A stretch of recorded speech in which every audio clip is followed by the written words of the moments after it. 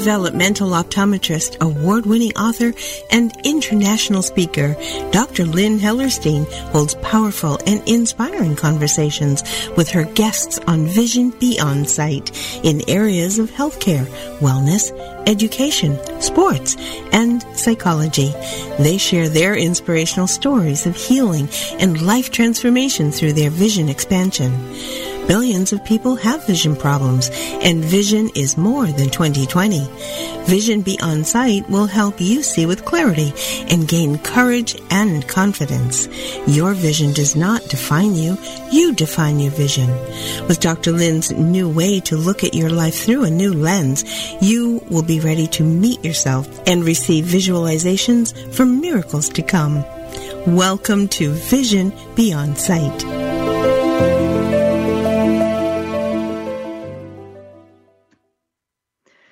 Hi everyone, this is Dr. Lynn and welcome to Vision Beyond Sight. Today visiting with us is Dr. Tina Esposito.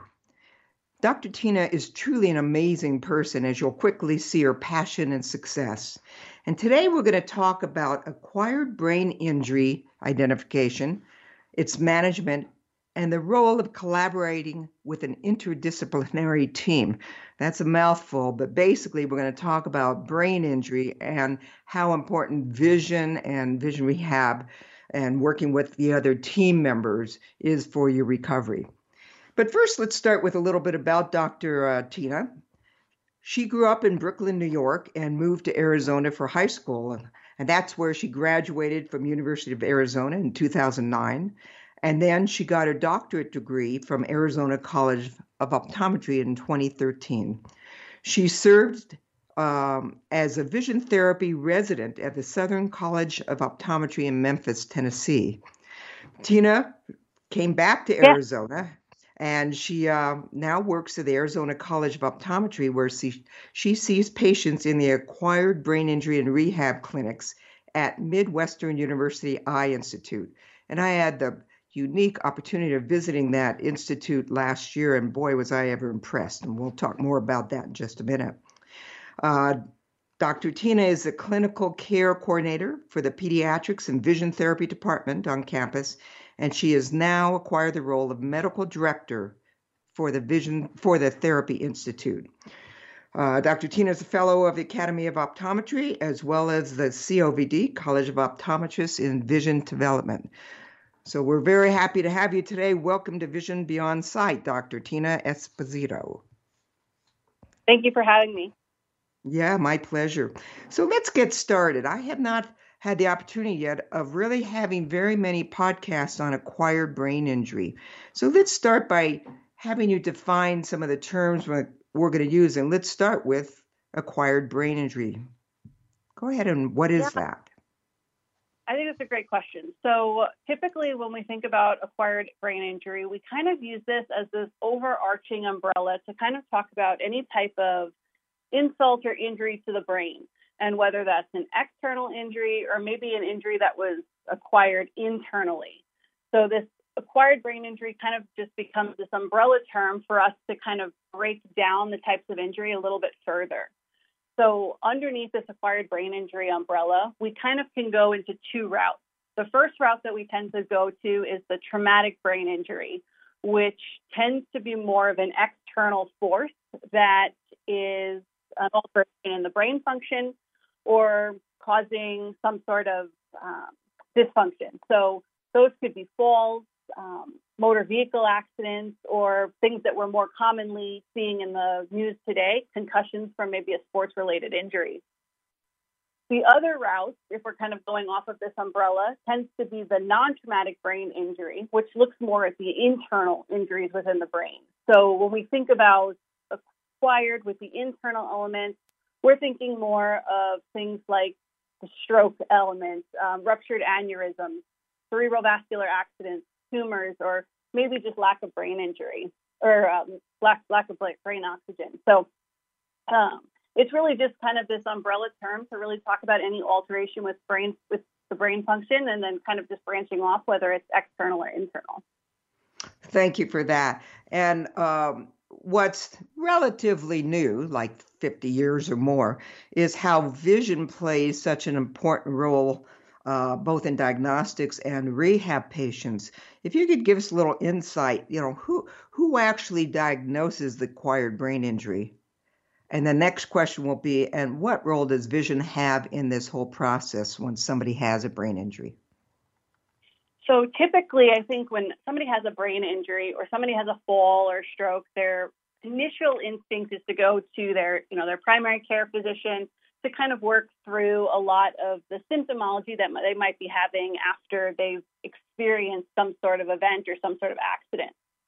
Now, what I think people are starting to realize a little bit more, and hopefully the awareness kind of comes out to some of the doctors who might be outside of the optometric profession, is that one of the largest symptoms that actually can come from a patient who has an acquired brain injury are sequelae from the vision.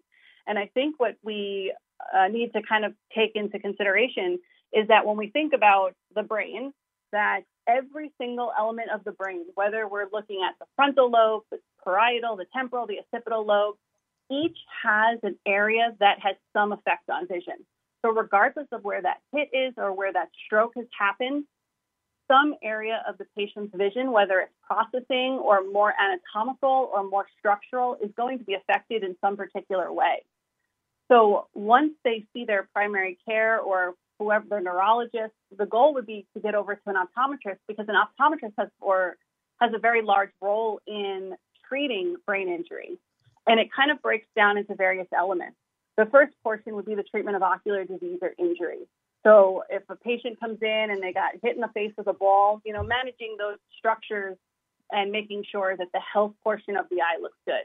Or if somebody had a stroke, making sure that the retina looks nice and healthy. But even further into that, then you start to get these subspecialization areas of treating the visual dysfunction. And this is really where it goes into this idea that vision is so much more than 20/20. Because when we think about brain injury and some of the literature is out there, some of the most common sequelae that happen are binocular vision related, accommodative related, and ocular motor. So when you come to an optometrist, or especially somebody who knows to look for these things, then we start utilizing lenses, prisms, occlusion, different types of visual rehabilitation or vision therapy to treat these underlying visual dysfunctions that might not show up on a regular test, because 9 times out of 10, most of the brain injury patients are going to be 20/20. I think another portion for our role is counseling and education. The other doctors or any time talk about this topic is that it is so important for the counseling and education of these individuals, because they don't know what's going on. They're scared and they want to know, the visual problems, the functional implications. They want to know about their goals, their prognosis, and what these management options are.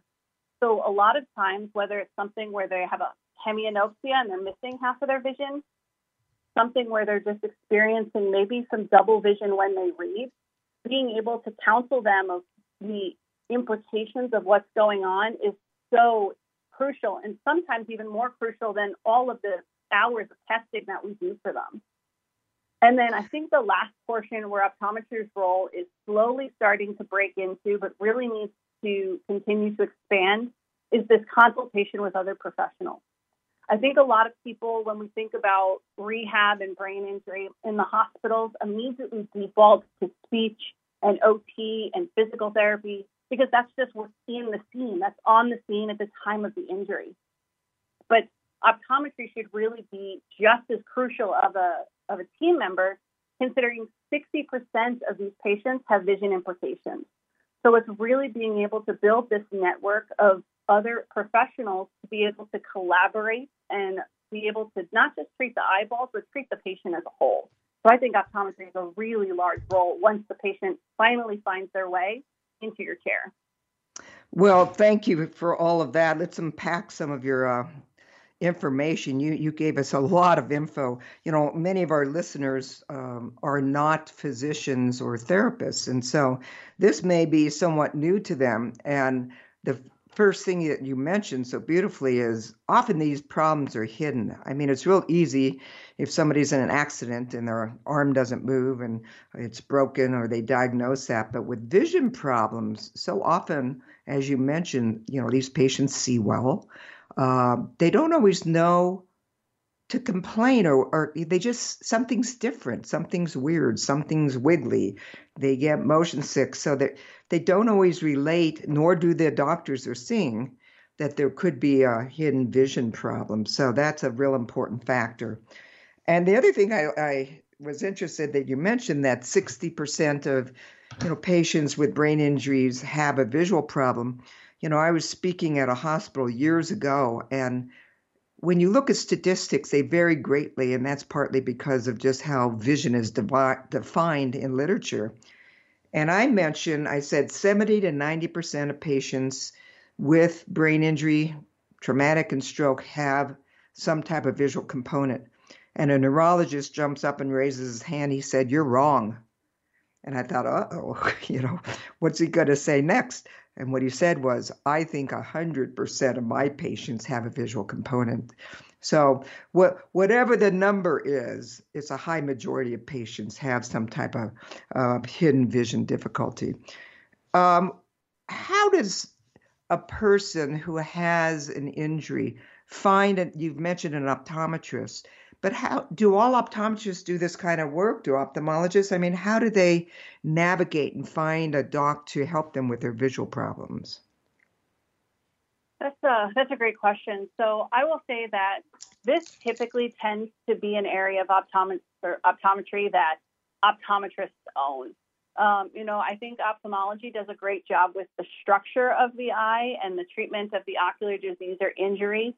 But I think more of the underlying testing of looking for that vision beyond 20/20 tends to fall on the lap of an optometrist. Those are the tools that we have to be successful. Now, I will say that one thing that's unique about optometry is that there are so many different paths for an optometrist to follow after school, and whether they choose to do a residency in rehabilitation or maybe contact lenses is something to kind of think about, because that's just the path that they might take. So when you are looking for a doctor or you're looking for somebody who might be able to help, it doesn't hurt to look for a developmental optometrist or an optometrist that specializes in vision therapy or vision rehabilitation or acquired brain injury, because those doctors just have a little bit of that extra training to be able to uncover some of these. Now, with that being said, there are doctors that have special certifications that also help make them extremely qualified to know what to look for.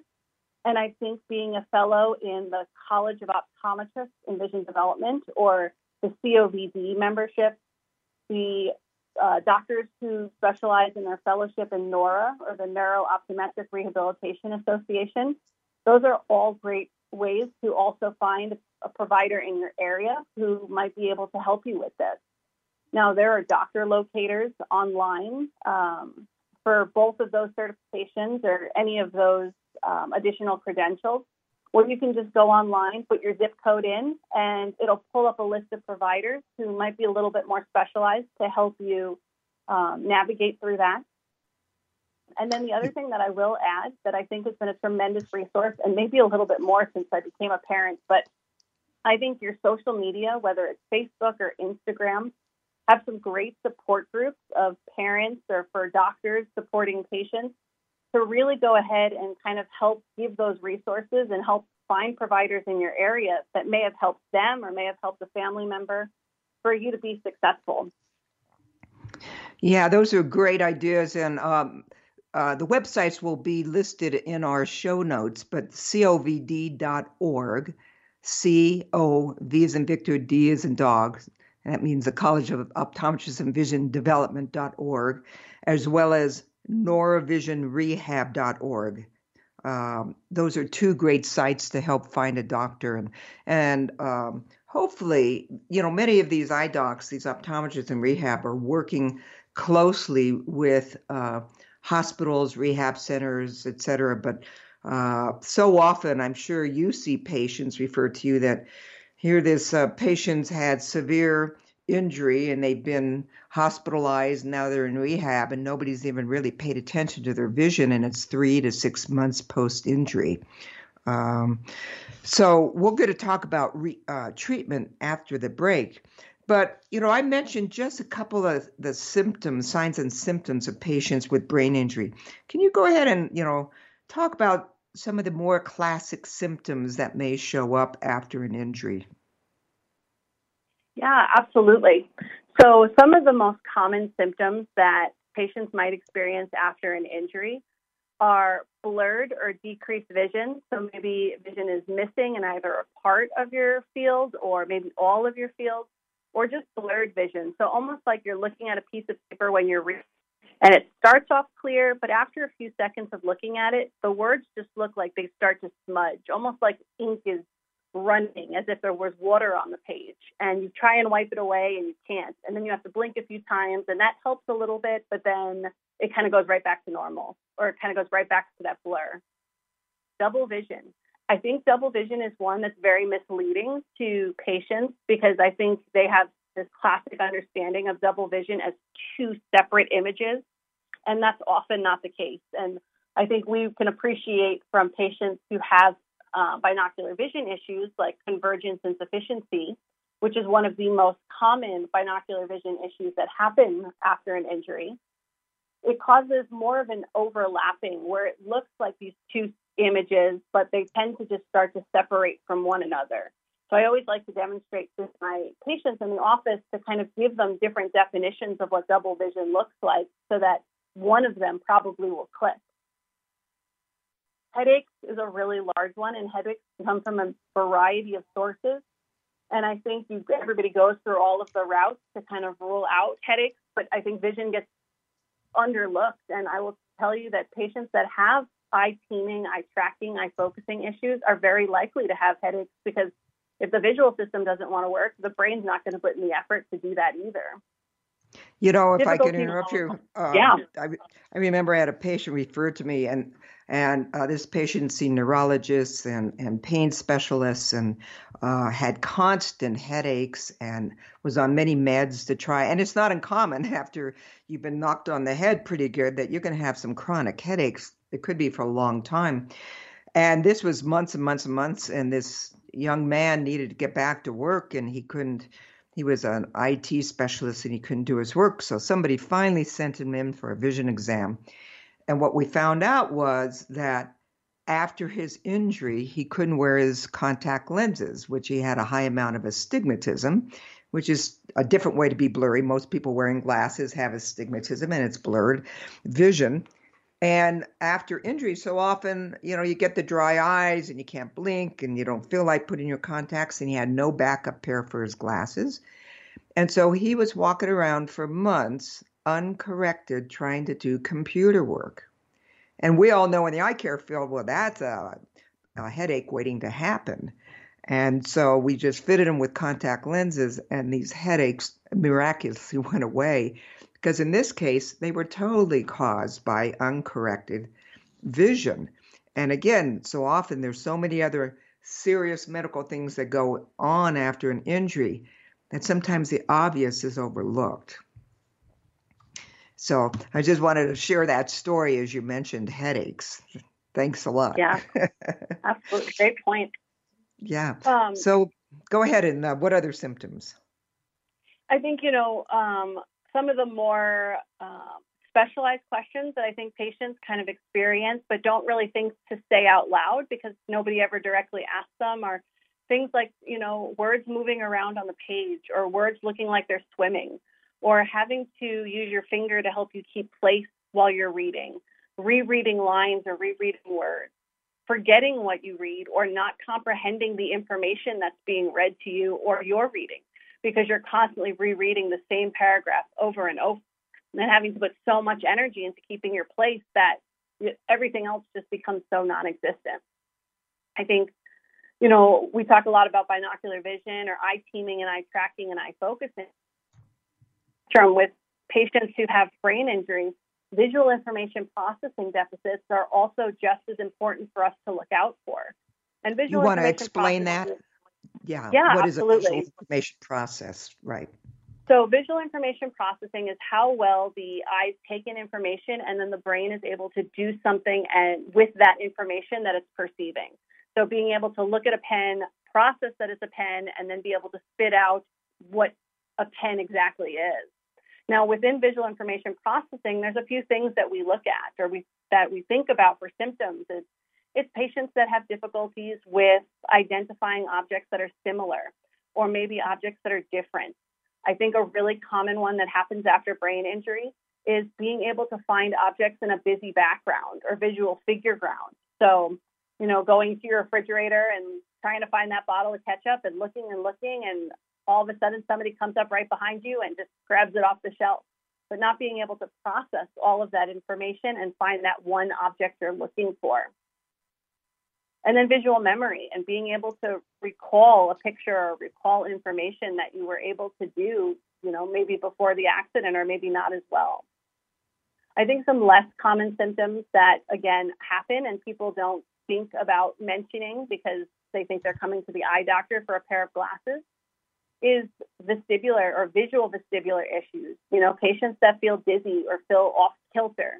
I think everybody thinks that, while the ear is a primary source for that, there's a lot that the vision plays with visual vestibular mismatches or eye-ear mismatches that cause patients to have trouble stabilizing the world while they're turning their head.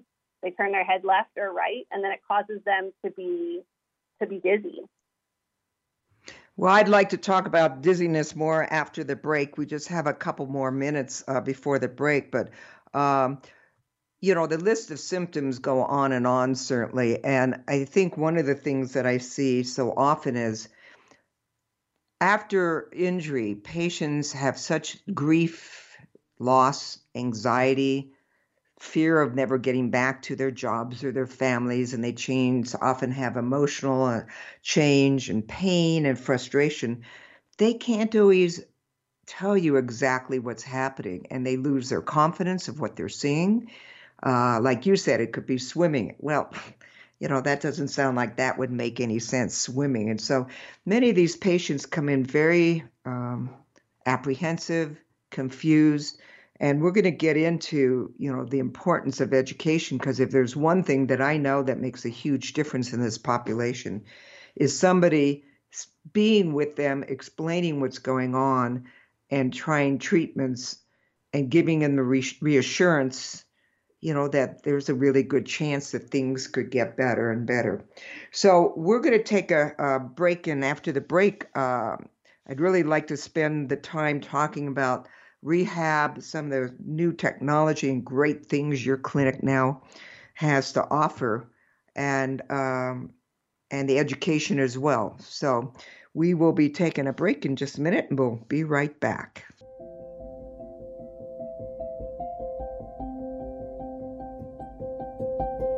Dr. Lynn will be right back after this.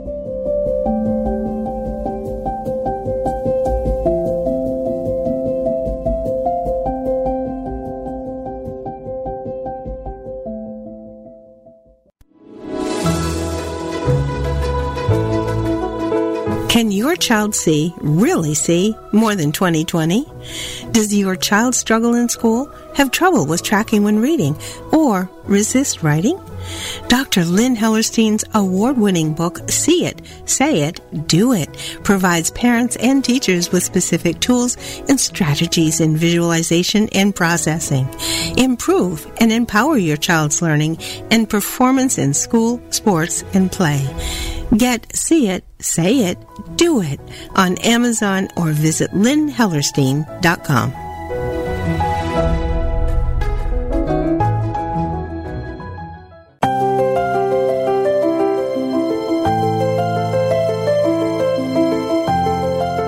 Developmental Optometrist, award-winning author, and international speaker, Dr. Lynn Hellerstein holds powerful and inspiring conversations with her guests on Vision Beyond Sight in areas of healthcare, wellness, education, sports, and psychology.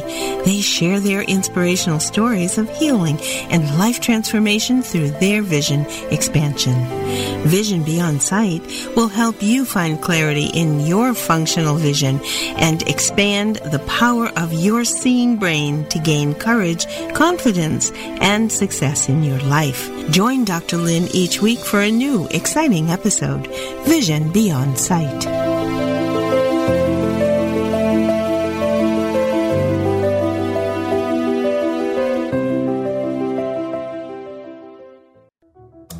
Dr. Lynn Hellerstein's book, 50 Tips to Improve Your Sports Performance, has identified the top 50 ways for you to achieve excellent results in any sport activity. Enhance eye-mind-body coordination skills, achieve the mental edge, prevent injuries. This book belongs in every athlete's or coach's sports bag. Get 50 tips to improve your sports performance on Amazon or visit lynnhellerstein.com.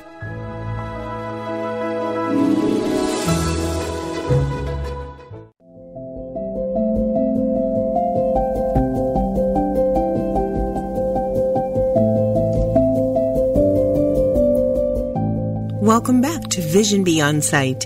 Here's Dr. Lynn.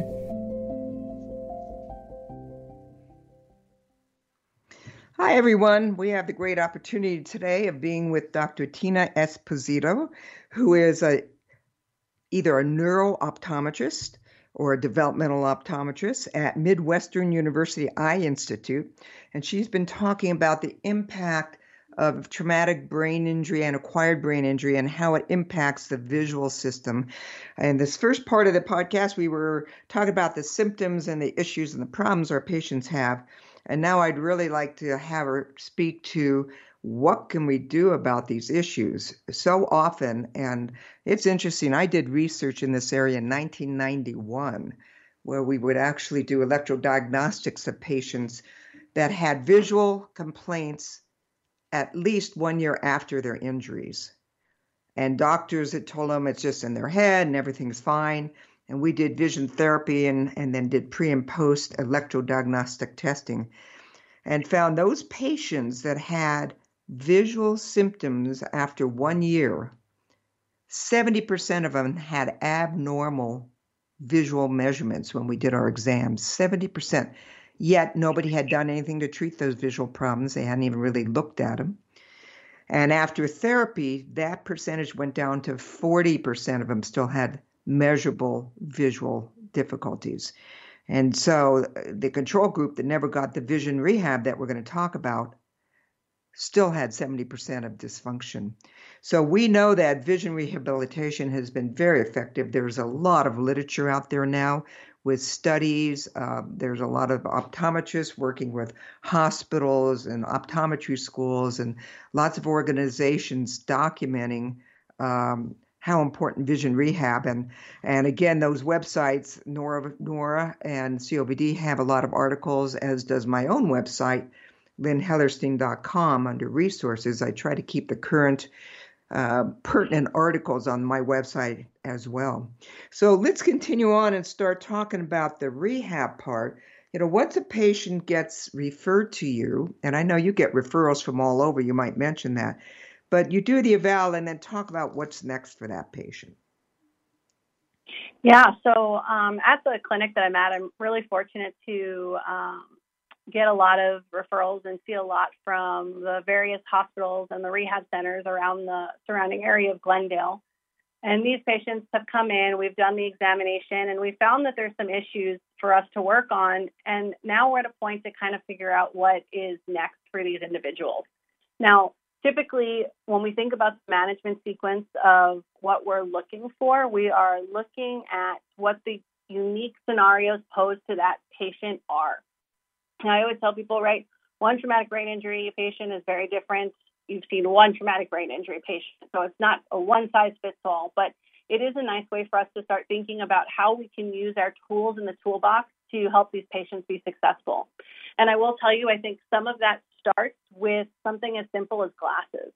And I think that, you know, patients that have even the smallest prescriptions, or maybe something that you might not be so inclined to prescribe for somebody who maybe didn't suffer an injury, you should probably rethink that, because sometimes even the smallest prescriptions can make those changes for these individuals so that they can be able to function, or just to kind of turn the brain on so they can process information a little bit better, whether it's just a low prescription or whether it's looking at different types of lenses that we'll talk about in a second that might be able to help them function a little bit better. The other thing with thinking about lenses is, finding the appropriate setup for these individuals. So often they come in with these progressives or these glasses that do everything, distance, middle, near, and that might have worked for them prior to the injury. But, after somebody has had this insult to their brain and the brain has to do so much healing and so much processing, those structures or those setups might just not work for them anymore. So it's really taking a step back from the lens aspect or the optical aspect to make sure that we're setting these patients up for success. So that's a really important point, because so much of the rehab is, first of all, computer-based for many of these patients, the cognitive rehab. And patients that have been in the progressives, no line invisible bifocals that work great, they have neck problems or may not be able to find the right part of the lens to look through. And then you're spending hundreds and thousands of dollars on rehab, and they can't even see the screen well or focus or, things like that. So, yeah, little prescriptions can make a huge difference, especially in this population. Yeah. I think another thing to consider for when we're thinking about lens setup is the benefit of Prism. Now, I think one thing that's really unique about Prism is that it has so many different properties that it can help patients in so many different ways. And I think if we're thinking about patients that have binocular vision issues that maybe can't be more involved in like an active therapy program, or just are looking for some immediate relief, there's a way to put Prism in their glasses so that they can help function a little bit better, bringing the image to where their eyes are naturally resting so that they can, work a little bit more efficient. I think Prism also takes on this property of being able to help these patients who are missing part of their vision. Depending on patients who have strokes and where the brain is affected, some patients are missing half of their field of vision, either the right side or the left side. And they're bumping into things and they're having trouble navigating. And while the vision can't come back, there are rehab tools such as Prism, whether it's a Gottlieb or whether it's an Ellie Pelli, which are just fancy names for the types of prisms we use. But these prisms are used to help increase or help the patient identify areas that are in that field of loss so that they become more comfortable detecting what's over there, scanning and learning to identify. So while I can't fix the dead tissue, I can utilize these prisms to help them navigate their environment a little bit more safely. And the last function of Prism, while we think about for eye teaming or we think about for field loss, is for patients who might have something that's known as a visual midline shift, which is patients that they think that they're walking fine. They think they're straight up and down and walking the straight line. But upon observation of your patient, you notice that they're tilting to the right or to the left. They're maybe walking into walls, and they don't have a visual field defect. But there's this, through the use of Prism, you can try different values to be able to help them walk with a little bit more confidence and a little bit straighter. And visual midline shift is something that I work a lot on in my clinic, and I'm fortunate enough to have some tools here with the virtual reality, which we'll talk about in a second, to help really be able to start gauging how much these patients are shifting and what types of prism and lenses are able to help get them back to normal.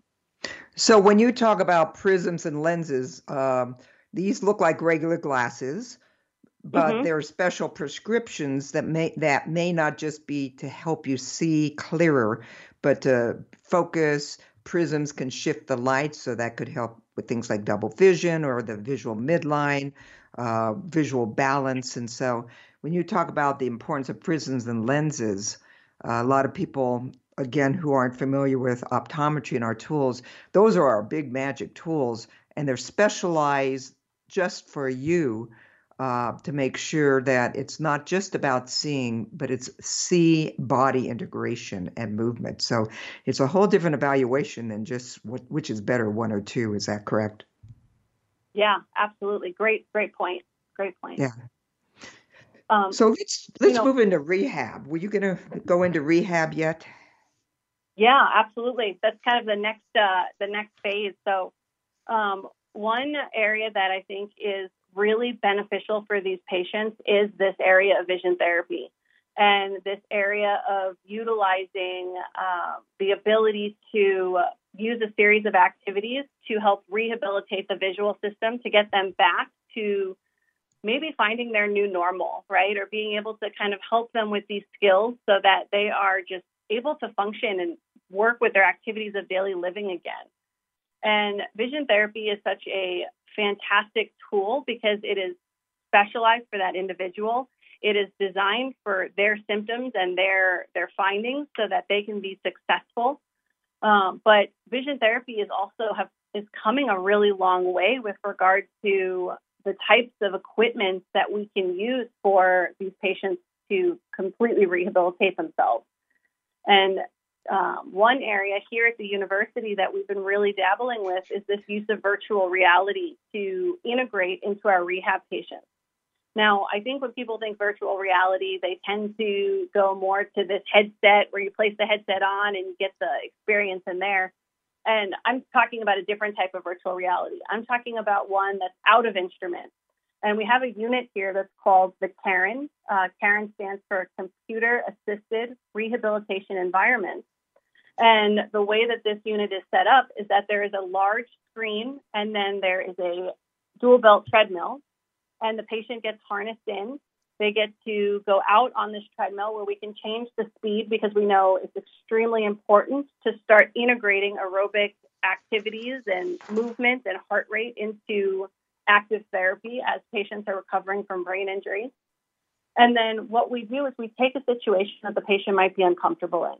So let's say it's navigating a grocery store, because for acquired brain injury patients, a grocery store could be one of the most overwhelming places, whether it's the figure ground that we talked about earlier, or maybe it's just the light sensitivity because of the fluorescent lighting from the aisles of the grocery store, because that flicker of those lights are so disabilitating to these patients.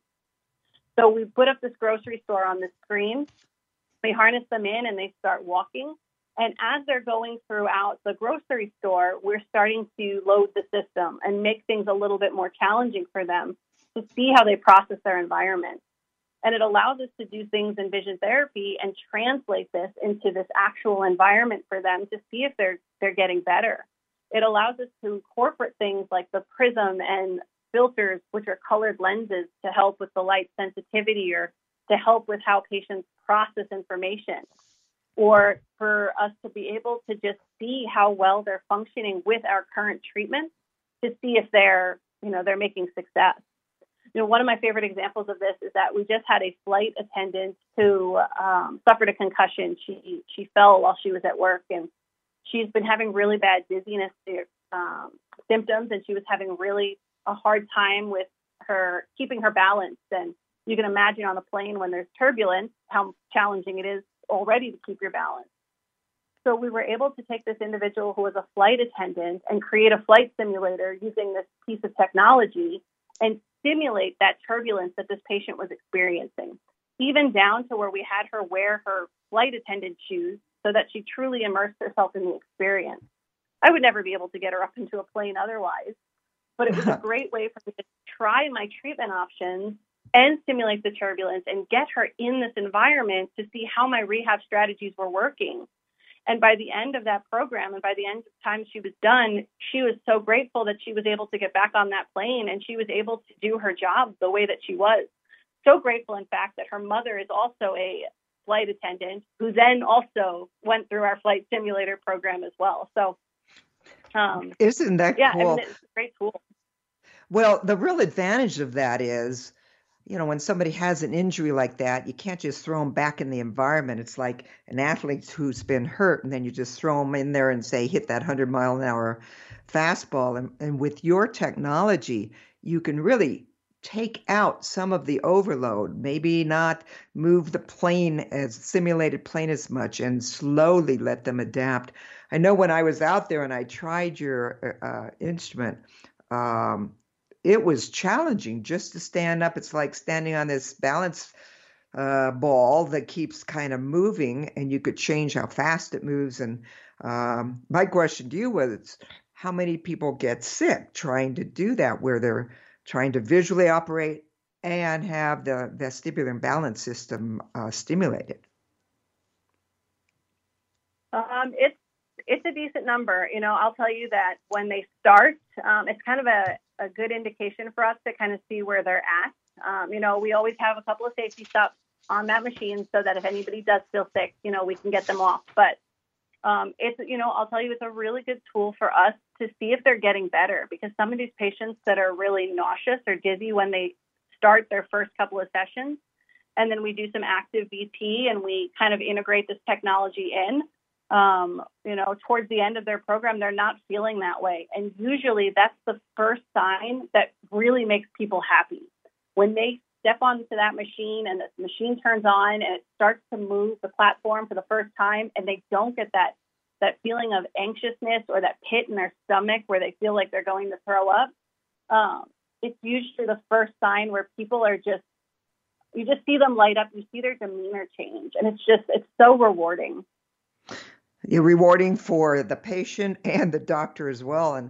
And these are patients, I know you've seen that, when we start, we may just want to check and see how their eyes are moving and take a little wand and have them follow like back and forth with their eyes. And just that motion can make them so sick that I've had patients who've had to turn out the lights, give them jackets and give them tactile and proprioceptive stimulation, and had to call somebody to bring them home. That's how overstimulated some of these patients might get. And so to see that through your technology and other vision therapy kind of rehabilitation, that patient could walk out of there and not be nauseous and sick over time. It's truly like a miracle. How long do you work with these patients? Does it happen in the first time, or give us a little time frame? Yeah, so some of it depends on the condition that they're coming in for, but typically we try and build the Karen throughout their therapy. So they do an initial eval on that, and then then we kind of try and get them on at least once every other week for about 20 to 25 minutes, just kind of integrating them into the therapy. And we want to make sure that if we do have patients that are really symptomatic, that they're recovering from some of those symptoms. But typically we kind of hold them on that Karen for about 6 to 8 weeks.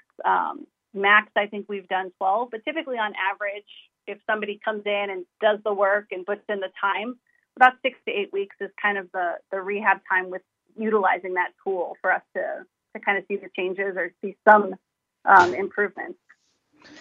Now, some of these patients might still have visual information processing problems, and so they could be there longer if you're working on some of the other skills as Absolutely. well as that. Yeah, so because I know some of our patients, 6 to 9 months is kind of typical, but it depends how sick they get. If they get so nauseous and uncomfortable with just the very, very basics of eye movements, I know in our practice we find that we just have to slow it down and build up at a slower pace. Are you seeing similar kinds of results on that? Yeah, absolutely. And I think, and that's something, that kind of goes into that education piece. I think people are looking for these quick fixes. And I think sometimes it's just educating them that, it's having to break down the system to rebuild up a more even foundation. And that can take, a variety of time depending on your symptomology and how you do with the activities that we're gonna participate in. And I think patients just like to have this idea of knowing that, it's not like it's going to happen overnight, or it's not like it's going to happen in 3 sessions and then they're going to be better. So really being able to keep them involved in the treatment and management and what that timeline looks like and how we're progressing is, I think, just helpful for their overall anxiety and their motivation to want to continue. And the great opportunity in our last couple minutes, what I'd like to do is make sure that you share how people can either reach you and the facility at Midwestern. If there's a website, and a question on the website, do you have any video of this great instrument and how it looks so people could see what it would be like having that technology? Absolutely. So if midwestern.edu brings you up to the Midwestern University website page, through here you can actually navigate to get to our Therapy Institute. And on our Therapy Institute page, we have a whole bunch of videos that are built out to demonstrate the Karen and some of the work that we've done with the Karen. Recently, we took some of the work that we've done and kind of submitted it to a competition that was done by the company who created the Karen, and we won third place. And it was kind of demonstrating the role of eye movements using that instrument and using some tracking glasses to kind of see how you can integrate the two tools. So it's but there's a lot of videos on the website to kind of give you a good idea of the pictures and just kind of what we're doing with it. Well, that's really great, and we're about at the end of our time, and one thing I think I want our listeners to know, that instrumentation is not available all over the country yet. You have cutting edge new stuff, but there's still so much great optometry and vision rehabilitation that people can find. And when you're looking for a doctor, check out the websites of covd.org and NORA, and really find yourself a great doctor who can do what you're doing, Tina, work with the other professionals, which is what's so unique about your institute. I mean, hospital and rehab centers, the OTPT, speech people, cognitive, they all work together, but they often leave out vision. And I want to really thank you, Tina, for your inspiration and words of wisdom. And to remind our listeners, thanks for joining us. And remember that your vision doesn't define you. You define your vision, and expand your vision so that you can see with clarity, gain courage, and confidence.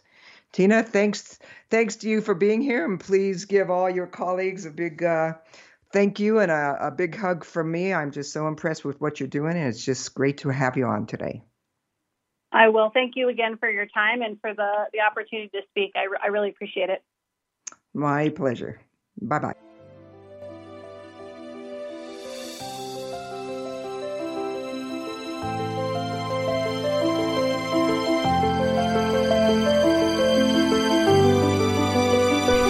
Thank you for joining us today on Vision Beyond Sight. Join Dr. Lynn Hellerstein each week to help you find clarity in your functional vision and expand the power of your seeing brain to gain courage, confidence, and success in your life. Remember, your vision does not define you. You define your vision. For more information and find additional podcasts, visit lynnhellerstein.com. See you next time on Vision Beyond Sight.